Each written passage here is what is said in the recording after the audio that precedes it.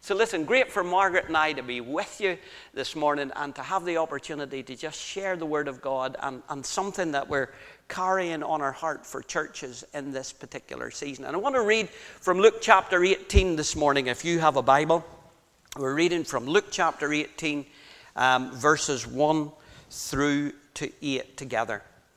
It says, "Then he," that was Jesus, "spoke a parable to them that men," or people, men in the generic sense, men and women, "ought always to pray and not lose heart. And he said, there was in a certain city a judge who did not fear God nor regard man. And there was a widow in that city, and she came to him saying, avenge me of mine adversary. And he would not for a while. But afterwards he said within himself, though I don't fear God nor regard man, yet because this widow troubles me, I will avenge her, lest by her continual coming she weary me. And then the Lord said, hear what the unjust judge said. And shall God not avenge his own elect who cry out day and night to him, though he bears long with them? I tell you that he will avenge them, and speedily. Nevertheless, when the Son of Man comes, will he really find faith in the earth?" We're taking time this morning to take a brief look at this parable, the parable of the unjust judge. And you know, I don't know about you, but I've never met anyone who has ever really said to me, I'm totally happy with my prayer life. And I want to say to you today, I'm certainly not totally happy with mine, and I'm not coming here today to give that impression. And I've never met anyone who has said that to me, I'm totally happy with the amount of time I spend with God. And yet that's the subject I want us to just dip into this morning and look into. And you know, whenever I come along to a meeting or if I go along to a conference and someone gets up and they introduce the fact that they're going to talk about prayer, I have to be honest with you that very often the first thought that will cross my mind is that I'm not going to feel good at the end of this. Why is it that when we talk about prayer, it often comes with a message that doesn't encourage us deeper into prayer, but sends us away feeling that we're a failure when it comes to spending time with God? And although we're going to talk about prayer today, I want to assure you that condemnation is not the objective of what I want to share with you today, but rather encouragement.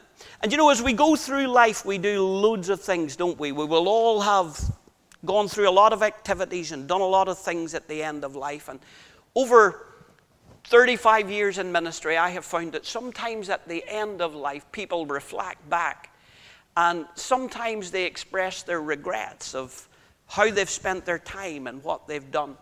I've had people say things like, you know, throughout my life, I worked too hard. I neglected my family. I spent too much time at the office. I spent too much time on the golf course.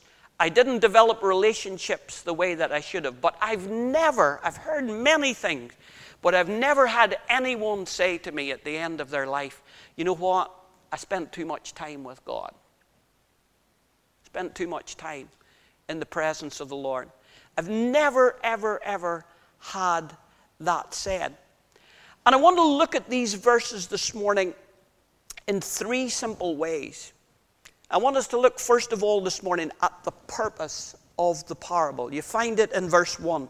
It says, Jesus spoke a parable to them that men and women ought always to pray and not lose heart. The purpose of the parable wasn't to condemn them that they weren't praying enough. The purpose of the parable was to encourage them to explore prayer, to explore what it is to spend time with God and to be in fellowship with God. And that is the purpose of our time around the Word today. I don't want you going away thinking, I'm a failure as a believer. I'm so far below every other believer. I want you to go away this morning, and I pray that the Spirit of God will have touched hearts, and that you'll go away with an overwhelming sense of the impression that through the finished work of the cross, Jesus has opened up a pathway for you and I to fellowship with a God who is unlimited. That you might go away with an excitement in your heart That the way has been made open for me as an individual, wherever you come from, whatever strata of society you're in, whatever people may think of you, that you would go away realizing that God has opened up a pathway for you and that you can fellowship with the God of all eternity. That ought to excite us this morning, folks. And that's what I long that the Spirit of God would stir in our heart, because that's exactly what Jesus has done for us, amongst other things. Made it possible for you and I, the people that we are, the person that Edwin Michael is, to be able to know the presence of God, fellowship with Him, take things to the Lord in prayer, and spend time with Him. So the purpose this morning is encouragement, that you might get a glimpse of the possibilities that are before every one of us, of developing this aspect of relationship with God, growing in relationship, knowing the presence of God, learning to know the leading of God, really in our lifetime, fathoming what it means to walk with God and be filled with His Spirit and carry something of heaven in our lives and in our heart. And it's possible. Folks, we're living in a day when too many people in churches think this stuff is all for platform people. And I'll mention that before the end today. This is for the people of God. He has made us a nation of kings and priests in His presence, to enter into His presence and to know Him and to walk with Him. So let's take a little look this morning, first of all, at the purpose. It's to bring encouragement. It's to bring encouragement to us. But you know that whenever we read in the Scriptures, it's so important that we always take verses in their context. And not only in their context should we take a verse, but we need to take even whole sections of the Bible in the context in which they're presented to us. In chapter 18 that we have read today, or the first verses that we have read together, comes immediately off the back of chapter 17. Now, no prizes for guessing that. That will be a natural progression. But there's no chapter breaks in the original Scripture. And I find it really interesting that the Bible tells us that Jesus spoke a parable to encourage people to pray and not faint. But the context in which it's introduced is what we find in the previous chapter. And in the previous chapter, Jesus is talking all about what the condition of the world will be before He comes again. And He's speaking about the days of Noah and Lot and the condition that the world was in back then, how the world, society was rotten, it was violent, it was immoral, it was corrupt, it was degenerate, it was self-centered. And Jesus was saying that's the state the world will be in before He returns again. And it's in that context that He drops a parable to encourage people to pray. Now that is really, really, really significant. And when we think of the state the world was in the days of Noah and Lot, folks, we have to, if you've watched the news, if you look around your world, we have to acknowledge that that's exactly what our world is today. We live in a society that is violent, immoral, corrupt, degenerate. We're living in a world where black is called white and white is called black, where right is said to be wrong and where the wrong is declared to be right. And we find ourselves very often, don't we, in conflict with our world and the morals and the standards that are being pumped out by governments, by all levels of society. And the church is increasingly finding itself in conflict with the world in which we live. We need to be aware as believers that as we live out our faith in that environment, so we live out our faith in the moral, spiritual world that we're living in the 21st century, that, listen, it's constantly assaulting our faith. I didn't say insulting, it's doing that as well. But on a daily basis, the standards of this world and the way that society is going is constantly assaulting our faith. It's bombarding our faith inwardly in each of us. Are you with me? You know, there's not a lot of encouragement in the world to follow God today. Would that not be a fair way of putting it? That we don't get a lot of encouragement in this world to follow Jesus, but rather our faith is constantly being undermined, questioned, eroded. And every day there's 100 things that hit our life and bombard our lives to undermine our faith and to weaken our commitment and our resolve to walk with the Lord. And not only every day is our faith constantly assaulted and undermined and our resolve to go through with Jesus is weakened, but as well as that, we live in a world where there are a million distractions all the time. Is that not true? Things to distract us from really having a structured walk with God and life with God. You know, we live in a world or in an age of technology. And I don't know if you've noticed, but we're addicted to it. Is that not true? We are addicted. Now, don't get me wrong. I am not saying that technology is bad. Don't go away saying, oh, Edwin Michael's now preaching against iPhones and iPads. And not at all. I love technology. And we should use it to the full for the kingdom of God. I'm not saying technology is bad, but what I want to say is this. Our surrender to it is. I got out of the car this morning, and as I was getting out of the car, I said to Margaret, I'm just going to leave my phone in the car. And a wee voice at the back of my mind says, oh, you never know. You get in there, you'll have 5 minutes. You might want to check something. What's that about? We're coming to worship the Lord. And you get kind of a niggling doubt about whether we should leave our phone in the car. I tell you, we are addicted to technology. And someone has said, you know, it's a huge distraction. And we constantly carry in our pockets the possibility of unceasing jolts of novelty and entertainment. The world of information, news, and everything is at the touch of a screen. And we're obsessed with our social media, our likes, our shares, and all of that stuff. And we're seeing the problems that we have with young people today as their lives are compared with other young people before all of those foundations are built into life and you get your security in life. And it's twisting them every way and pulling them every shape. We're obsessed with social media, likes and shares. We've got 24-hour news coverage, and we have endless possibilities for entertainment, and we binge watch programs and series because we can't wait to the next week. We'd rather let it build up for 6 or 7 weeks and watch it all in one go. What is kind of happening to us? Well, let me say this to you. I really believe that even as the church sometimes, we're searching for something out there that's already in here. We're seeking to fill something that God has already filled, folks. If we just draw a little bit closer to Him and to His presence. And He has already provided what we need in life. I'm not saying we shouldn't have or use technology. I'm just saying we're too surrendered to it. And we're leaning too much upon it.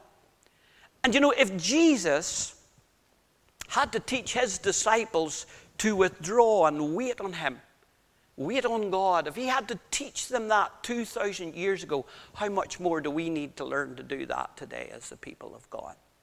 I was reading, it was just last week, I think it was Luke chapter 5 or somewhere in around there, where Jesus healed a leper, and He told the leper not to tell anyone.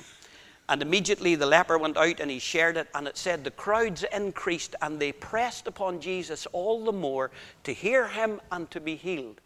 And then the next verse, I think it's in around verse 16 or something, it says, and so, because of that, because the crowds grew, because they pressed upon Him, because of those factors, Jesus withdrew all the more into quiet places to wait and to spend time with the Father.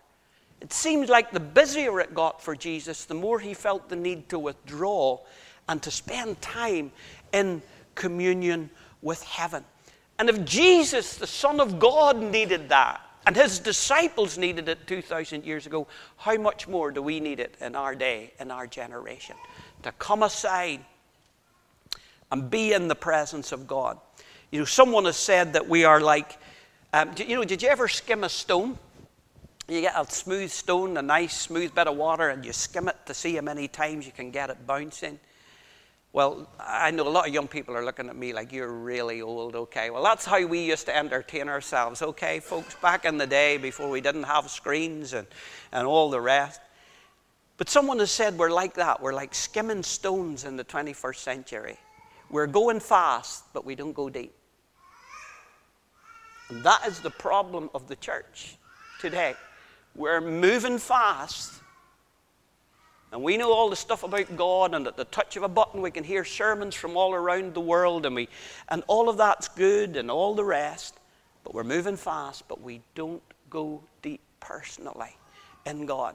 And if the Bible shows me anything, it shows me this, that you cannot meet with the eternal God, the Ancient of Days, in that manner. I'm not saying God can't speak to us as we're driving the car and doesn't share his presence with us in the busyness of life. Of course he does, because he's gracious and he's good. But that's not where we're meant to live. There needs to be a coming aside and spending time in the presence of the Lord. We've got all this information, all this activity. But you know, it's possible to be informed but still be malformed. It's possible to be constantly informed, but that doesn't mean that we're being transformed from one degree of glory to the next. That comes in an entirely different way into our lives. And we are living in a world that militates against that. Every day seeking to assault our faith and seeking to distract us from consistency, from a disciplined walk of meeting with God on a regular basis and filling the tank and being in the presence of God and really carrying something of the fragrance of heaven. You know, we all know, don't we, the importance of fresh air. Margaret taught primary school for many, many years and still does some subbing in primary school, and she told me about the little device they got fitted to monitor air quality in the classroom. And this little device was set in, and it works on the basis of a set of traffic lights, red, amber, green. And if it's green, the air's good, and classroom's good environment for learning. And she said when it was fitted, the kids were fixated on it. And if it was green, everything was fine. But if it went amber, it was like, you know, there's going to be, like, this is just the end. We're all going to die in here. They were totally panicked. And that's why I would never be a teacher, because when I would have noticed that, I would have played on it a wee bit, Brian. You know, I just sort of played it out there and went, oh, what are we going to do? You know, that's a safeguarding issue, okay, when you do stuff like that. But she said they were fixated because we know the importance of breathing good air. Let me tell you a story about something that happened on the 5th of December, 1952. A very historic day in the city of London, because it was on that day that the great smog of London settled over the city. Back in the industrial age, they burned loads of coal, and normally what happened in the city of London, they burned coal to heat their homes, they burned it for industry. The smoke rose and the wind cleared the city, but on this particular day, there was some kind of inverted anticyclone and very low temperatures. And rather than the smoke clearing away, there was this stillness that settled over the city. And the cold air forced the smoke down into the city, and it became a smog that lasted for about a week, but particularly about 5 days. And the smog became so dense that street lights were useless, even in the daytime. Car lights were useless, and it was reported that the smog was so thick that in some parts of London, as they walked along the street, you couldn't even see your own feet. And within 5 days, it's estimated that somewhere between 4,000 and 12,000 people died because of inhaling. And not only that, thousands more were left with temporary or permanent respiratory problems because of the smog and because of what they breathed in. And I want to say to you today, in the 21st century, we are living in a spiritual smog. that is there to assault our faith, that is there to distract us from walking with God. And we are living through something in this season that Jesus warns us about. Is it not interesting that when Jesus spoke about this period of history, as it would be in the days of Noah and Lot, that's the way it will be before the Son of Man comes again, that into that context he says, now let me tell you a story that's going to encourage you to pray and not faint. I also find it really interesting in Matthew 24 and 25, when Jesus speaks about the end times, he drops in a parable of the wise and the foolish virgins. And as the bridegroom delays his coming, he says, they all tarry and they fall asleep. And then suddenly a cry grows up at midnight, the bridegroom's coming in, they all stir themselves. And 5 of the virgins have to ask for fresh oil because they have no oil in their lamps. And listen to this, it says, they said, and our light has gone out. And the Bible says in these closing moments of history leading up to the coming of Jesus, because sin and because iniquity will abound, the love of many people will grow cold. And it's into that very context that Jesus speaks this parable so that we would pray and not faint, that we would not lose heart. And it's into that context he tells the parable of the wise and the foolish virgins to guide us, to enable us as believers to navigate our way through this season. And we are living in a spiritual smog that is designed to discourage, a spiritual smog that's designed to cause us to lose heart. But you know what we need to learn to do, folks? We need to learn to punch through the smog by spending time with God. We need to learn to connect with heaven. We need to learn to punch through and breathe the fresh air of heaven. And don't things always seem a lot fresher and a lot lighter when we've spent time with the Lord? Is that not true? You know, the old hymn says, oh, what peace we often forfeit. Oh, what needless pain we bear because we don't carry everything to God in prayer. And you may be here this morning and you may be battling with discouragement. You may be battling with discouragement in your workplace, in your life, in your community, or whatever it may be. And you may feel that your faith is under attack. I tell you, it's a blanket of smog that's designed to cause you to lose heart. But I want to say that Jesus has designed a relationship that allows us to punch through that smog and breathe heaven's fresh air.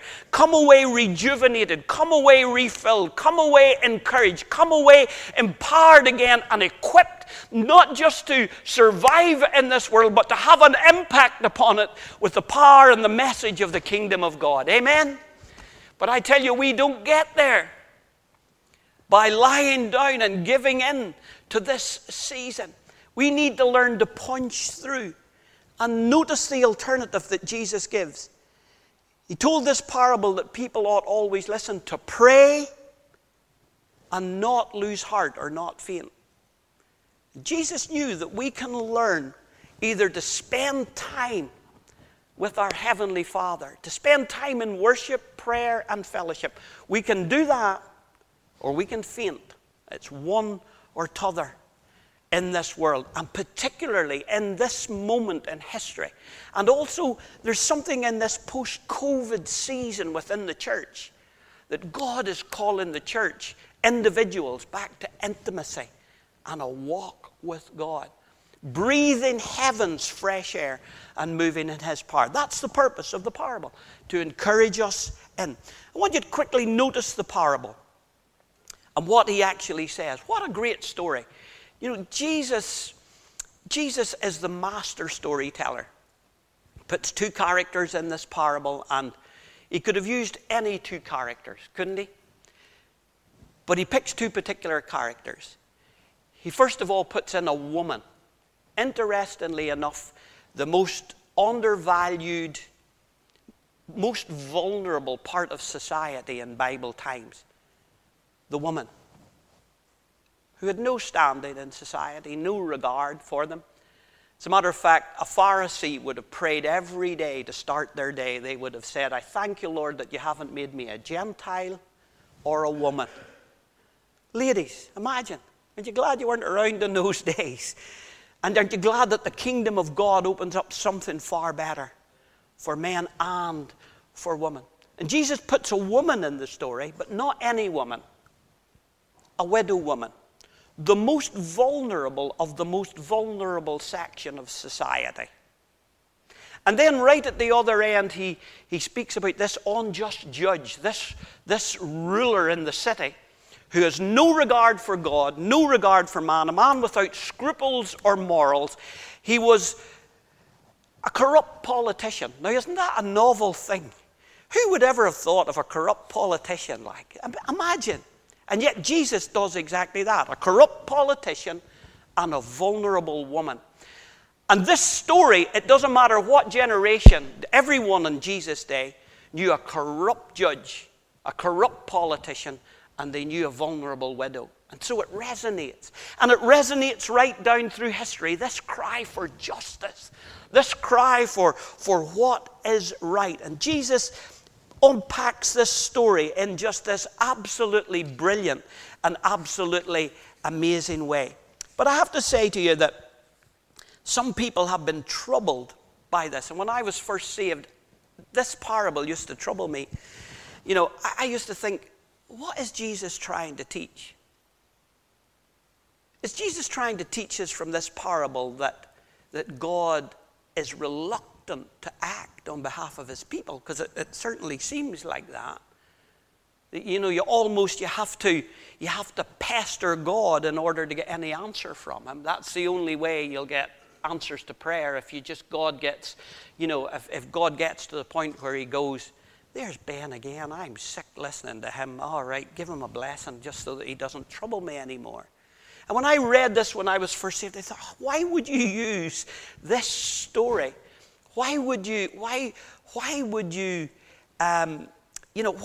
Jesus tell a story like this?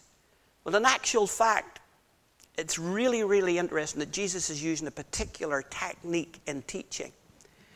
And he's not actually comparing God to this unjust judge. He's actually contrasting them. He's not putting God alongside an unjust judge and saying the two of them are alike. He's putting God alongside an unjust judge and saying the two of them are totally different. It's not a comparison. It's a contrast. He's saying God and this unjust judge are at the two opposite ends of the spectrum. And so you and I need to be encouraged that if even an unjust, corrupt politician will answer because they're tired of being asked, how much more will our loving Heavenly Father hear our cry and answer our prayer whenever we spend time with him and learn to fellowship with him and learn to be in his presence? We should not get the idea that we need to somehow squeeze answers from God, because Jesus is teaching the total opposite. He gave us this parable to encourage us to pray and to instill confidence in us in the place of prayer, to teach us that when we come to God with our needs, that our Heavenly Father's resources are unlimited, that he is attentive to our every cry, that he's generous in his giving, and that he's concerned about where we are at in life. It's not that we have to twist God's arm up his back in any way, but in actual fact, God is totally unlike this unjust judge. Now follow me for a moment, and we close this point and come to our last one. But this woman, what did she feel she would achieve by coming again and again to this unjust judge? I don't believe that she felt she could wear him down. Because the truth is, this man didn't care about her, and he had no regard for anyone, really. He was abusing his position of power. And I don't believe that she came because she thought, I can tire him down and I can get an answer. I don't believe so. I believe she came to him because she expected him to act according to his office and according to his standing. Now, when you and I come to God, and we have to come to God, and the Bible encourages us to come repetitively, to come persistently in prayer. What are we doing? I think sometimes as believers we fall subconsciously at least into the trap of thinking that somehow as we come repeatedly to God that we're building up something and God will eventually give in. That God will eventually release the blessing when we build up enough prayer that will sort of tip some kind of a balance and God will say, "Choom, there you go." And we have this subconscious idea that God is reluctant to give. Folks, I want to shout at you this morning, not at you, but to you, that our God is unlimited. And when our God answers prayer and releases blessing, He's not diminished by it in any way. It is nothing to God to release His power, to move in blessing and to answer our prayer. And we should never get the idea that God is watching the heavenly bank balance in case He gives too much and there won't be enough left in reserve. He's not like us in any way. He's unlimited. And the Bible says He's more willing, listen to this, to give than we are to receive, believe it or not. And we need to break the poverty mentality that we carry often in our hearts when it comes to praying and seeking the face of God, that as if God is somehow like us and He takes a wee check of the heavenly balance and He thinks, "Oh, well, we can't afford to do that this week." He's unlimited, folks. Amen? Unlimited in power, unlimited in glory. Nothing is too difficult for Him, and He is not diminished in any way by any prayer that He has ever answered in all of the history of man. He remains totally unchanged. And it's His good pleasure, Jesus said, to give us the kingdom. So when we come repeatedly, what is that all about? Well, we need to be really careful when we have to pray over a prolonged period of time about something, that as we pray, that we don't just get into the habit of vain repetition that Jesus condemned. Or that we don't start approaching God with the impression that, well, maybe the day's the day that I'll get it across the line and God will give in. No. I tell you, we must come consistently in faith, always in faith, by faith, believing that God will act according to His promise, according to His word, because He cannot fail, because He is God. And we must make sure that our persistent praying is praying in faith, praying believingly. And we do have to come repeatedly, and we do have to come persistently to God. But whether we come 2 times, 10 times, or 2,000 times, every time we approach Him, we must come with the understanding, Father, You have promised in Your word. I lay hold of that promise, and I am expecting You to act. Come in faith. Come believingly. And it's very interesting that at the end of the parable, that's the very thing that Jesus commands. It speaks at the end, and it's faith that He's looking for. In verse 8, He closes the parable by saying, it's the woman's expectancy. When He comes again, will He find faith in the earth? Let's ditch all this idea that God's reluctant to give and realize that all the promises of God are there to encourage us to pray. That God is willing to give and lean into Him by faith. And when we have to wait on God, when we have to come repeatedly, there's another reason. It's not because God doesn't want to give. God's working on stuff. He's preparing stuff. He is positioning stuff. Whenever we have to come repeatedly to God, always remember this, that God's delays are not denials. God's delays are not inactivity. They're God preparing the ground. He may be preparing our heart for an answer. He may be preparing the situation. His timings are at work. Or there may be a heavenly battle going on like there was with Daniel.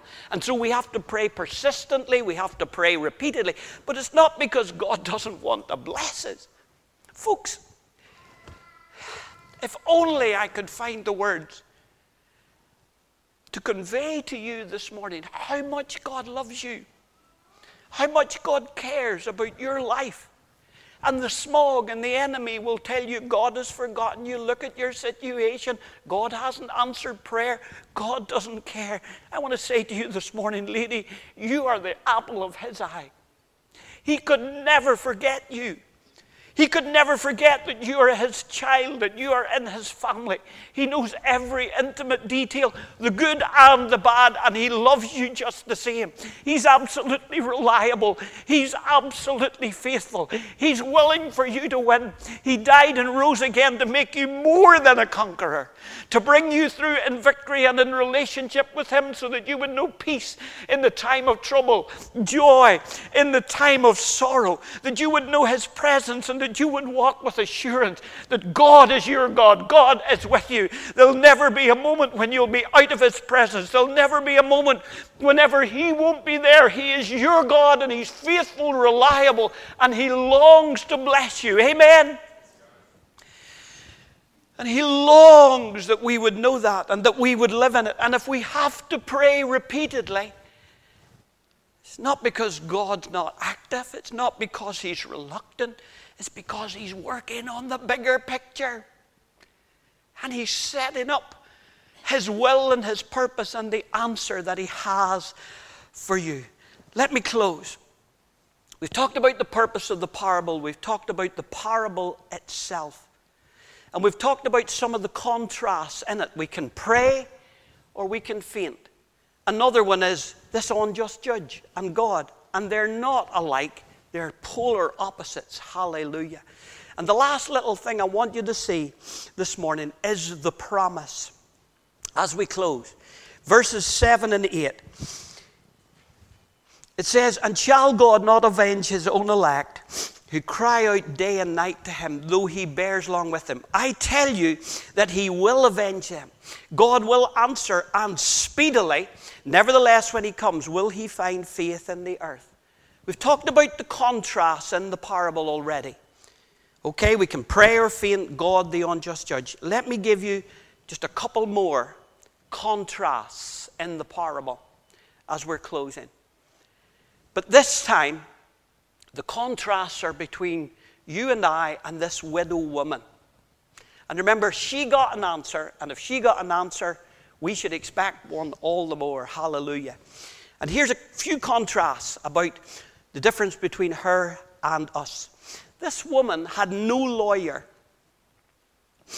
She didn't have any standing in this court of appeal. She had absolutely no representative. And she goes in cold to this unscrupulous politician who doesn't care about God or anybody, and she gets an answer. Well, I tell you, whenever you and I lift our hearts to God in prayer, whether it be as we're walking, driving, or in that secret place where we shut out the noise and we discipline some time to wait with God, you and I are not coming in cold. We've got a great high priest, the Bible says, whoever lives to make intercession for us. And if this woman could get an answer without a rep, how much more should we be expecting answers? Because the one who died, the one who rose again, the one who shed his blood for us, is right now in the true heavenly holy of holies. And the Bible says he ever lives to make intercession for you. He carries us in his heart with the blood that he has presented in the heavenly holy of holies, in a covenant relationship with us. And we have a great high priest. Before the throne of God he stands. The hymn says our names are written on his hands. You can expect an answer. You can expect an audience. You can expect an encounter because Jesus is there representing us. Secondly, this woman had no promises, no guarantees of a hearing whatsoever. He was a judge. I'll try him. That was our thought. I'll give it a go. Let's see if he'll do what he's supposed to do. Whenever you and I spend time with the Father, when we bring our prayers to him, I tell you, we're not giving it a go. The Bible is full of his promises. Full of promises that encourage us to take it to the Lord in prayer. Why would God do that if he wasn't a prayer answering God? Is he some kind of, is there some kind of mean streak in God? I'll give them all the promises, I'll build them all up, and then I'll let them all down. No. The promises are there to encourage our praying in faith. The promises are there to encourage us to lean into God and expect the answers. This woman got an answer without any promise or any guarantee. But I tell you, when you read the promises of God's Word, and when God quickens His Word into our heart in a given situation, when you know that God has spoken and God has made that a quickened rhema word in your heart, I tell you, you pray it, you believe it, you hold on to it, you stand against the enemy, and you don't let anything that he puts in your mind cause you to doubt, but lay hold of the promises of God, because they're there to invite us in. That's the little thing about this woman. Not only had she no standing, no representative, and no guarantees, no promises, but this woman was a total outsider. She had no relationship with this judge, other than the fact that he was a corrupt politician and she was a citizen of the land. She was a total outsider, and he had no regard and he didn't care whatsoever. But whenever you and I close the door in the secret space and we go into the presence of God, I tell you, we're not outsiders. We've been adopted into the family of God. Hallelujah. Listen to what the Bible says about you as a believer, about me. Listen to this. It says we are heirs of God. Listen to this. Joint heirs with Jesus. We're in. That's the wonderful thing about the Christian faith. See, all other religions will give you a set of do's and don'ts and says, give it a go, wait to the end and see if you're accepted. And Christianity reverses that. It says if we wait to the end and do it in our own strength, we will never be accepted. So the gift of God is eternal life. God lets us in at the beginning, tells us we're totally accepted. You're now my child. Go and live in the fullness and in the blessing and in the reality of it.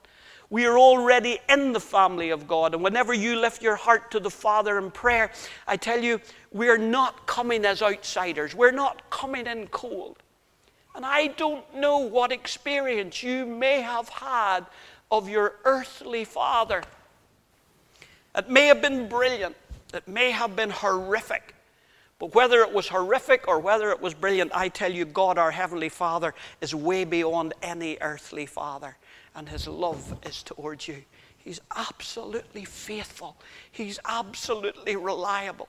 And Pastor Ben said at the start about people coming in carrying stuff today. Don't be discouraged. Don't throw in the towel. God knows the way that you take, and He's absolutely, totally with you, and His word is sure. And when you and I go into that place of prayer, when we still out the noise of the world and we wait on God, I tell you, we're going in as the children of God. And when Jesus hung on the cross, He tore the veil from the top to the bottom. And it wasn't to let God out, it's to let you and I in. Hallelujah. And He actually says, draw near to me. Draw near to me, and I will draw near unto you. What a promise. Come close to me. Think about it. Wouldn't it be awful to live and die and never really have explored prayer? Never even really have tried to still out the noise and the busyness of the world and get a disciplined time to wait on the Lord. I tell you, He's waiting to hear your voice. Yes, we can pray when we're driving down the road in a rush in the morning. But God wants us to still out all the stuff and learn to be in the presence of the Ancient of Days, the God who is thrice holy, but nevertheless through the cross has opened the way for you and me, for me, to come freely with confidence into His presence, and for you to come and lay it all out before Him in prayer. And I tell you, you can change things by the power of your praying. You may be sitting today, you may feel insignificant, you may feel overlooked, you may feel that you don't have much to offer. I want to tell you, as a child of God, you have power with God. And He invites you into a space to pray. This story I close. And that there is all to give you hope, okay? They're both closed now. Folks, hear my heart today. Hear my heart. God has an adventure for you. He's waiting to meet with you. He's waiting to manifest his presence to you. He's waiting to share his secrets with you. He's waiting to answer prayer. He's waiting to take you deeper. No skimming. He's waiting to take you deeper in him and fill you and equip you for powerful living. But sometimes I get the feeling that on that day when we stand before God and the rewards are given out, whatever that looks like, the further I go, the less I know about stuff like that. I don't know what that's going to be, but it'll be good. We can be assured of that. But sometimes I feel that when we get there, that perhaps on that day it may be just a little bit like the kingdom of God often is. That God often turns things on their head, doesn't he? The greatest, Jesus said, is actually the one who's the servant of all. The last shall be first, the first shall be last. And I sometimes think on that day that we'll be expecting to see certain people up the front of the queue, if there will be a queue, I don't know. But we'll be expecting to see certain people way up ahead, getting big rewards for their service and all the rest. And I think that sometimes we think it will be the platform people, the people that we've seen on platforms in church around the world, the big names. And I've got this feeling that somehow on that day, many of those people won't be seen at all, because the rewards will be based on faithfulness. And it may well be that there will be loads of insignificant people, seemingly, who never were on a platform, who maybe never even shared a public testimony in a meeting, will be right out the front of the queue, because they learned this secret of this close relationship and fellowship with God. And they were faithful in the place of prayer, and they broke through, and they moved things spiritually. They punched through the smog. They believed for better. They believed for greater. They believed for a manifestation of the presence of God in their lifetime. They were faithful in the place of prayer, and their reward will be great. And when I think of that, I think of one person, my mother. And I don't know if I ever said it in this church ever before. Whenever we were growing up, my mum, she came from a background of faith. And she met my father, who wasn't a Christian. And they got married. And throughout her life, she maintained her walk with God, but it was always in a very much a background place, because my dad, he was a great man, he was a good father, and thankfully he came to faith just a few years before he died, and he's with the Lord, and I thank God for him. But throughout his lifetime, he didn't have a lot of time for the gospel. He was quite anti the gospel in many ways, and if ever there was a bad Christian, my dad met him. That's what I'm saying. When you tried to witness to him, I said, let me tell you about a boy I knew, and you had to listen to it all. And he just couldn't grasp the gospel until God opened his eyes. And my mother carried this faith in the background, and there were 7 of us as kids, none of us walking with God. But all the way through her life, she never stopped praying. And she would get down before she'd go to bed at night, just in the living room. Many's a night I came in from a pub, having been out drinking or singing in some pub or club, and she would have been praying on her knees. If you had been in the room before she went to bed, she just dropped on her knees at the front of the chair and quietly prayed, whether you were there or whether you weren't. I used to wonder about that, and then I realized later it was because it was the only warm room in the house. Serious, yeah. I said somewhere recently that getting back to that, there was no central heating in those days. Nowadays we have central heating, but we can't afford to put it on. All right, so we're getting back there again. And she would drop on her knees, and it could be 10 minutes, 5 minutes, 10 minutes, 15 minutes. She'd pray, she'd get up, she'd say nothing, and it used to really bewilder me constantly. And then there came this period in our lives when God just broke in on our family, and 16 or so people got saved in the space of about 3 months, just one after the other, gripped with this conviction of the reality of God, transformed lives. 3 of us as brothers ended up in the ministry, and the next generation, while not all serving God, some of them are involved in church planting in America, New Zealand, and all kinds of stuff. Totally changed the direction of our family. And when it happened, you know what my dad said to my mum? He said, "You did this." He said, "You did this with your praying." And he was right. He was right. I've said, that was the nicest insult you could ever receive, isn't it? You did this with your praying. And she did. And God broke through. And I believe on that day when we stand before him, there'll be loads of people like that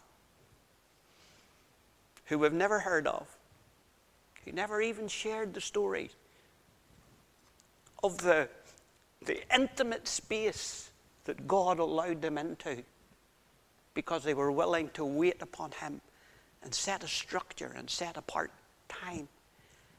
If you're praying for unsaved children today, pray on, mother. Pray on, father. Pray on, grandmother. Pray on, grandfather. Pray on. Keep believing that when you enter in, that you have a representative, that you have a promise, that you're in the family of God, and you're going to God in faith because you believe in the promise of his word. Change things. Change things. Change this town. Change this community. Let's change this island for the glory of God again. Because God says, come in, draw near, and I'll draw near to you. And he told them a story applicable to this season, that we ought to pray and not lose heart and not lose faith.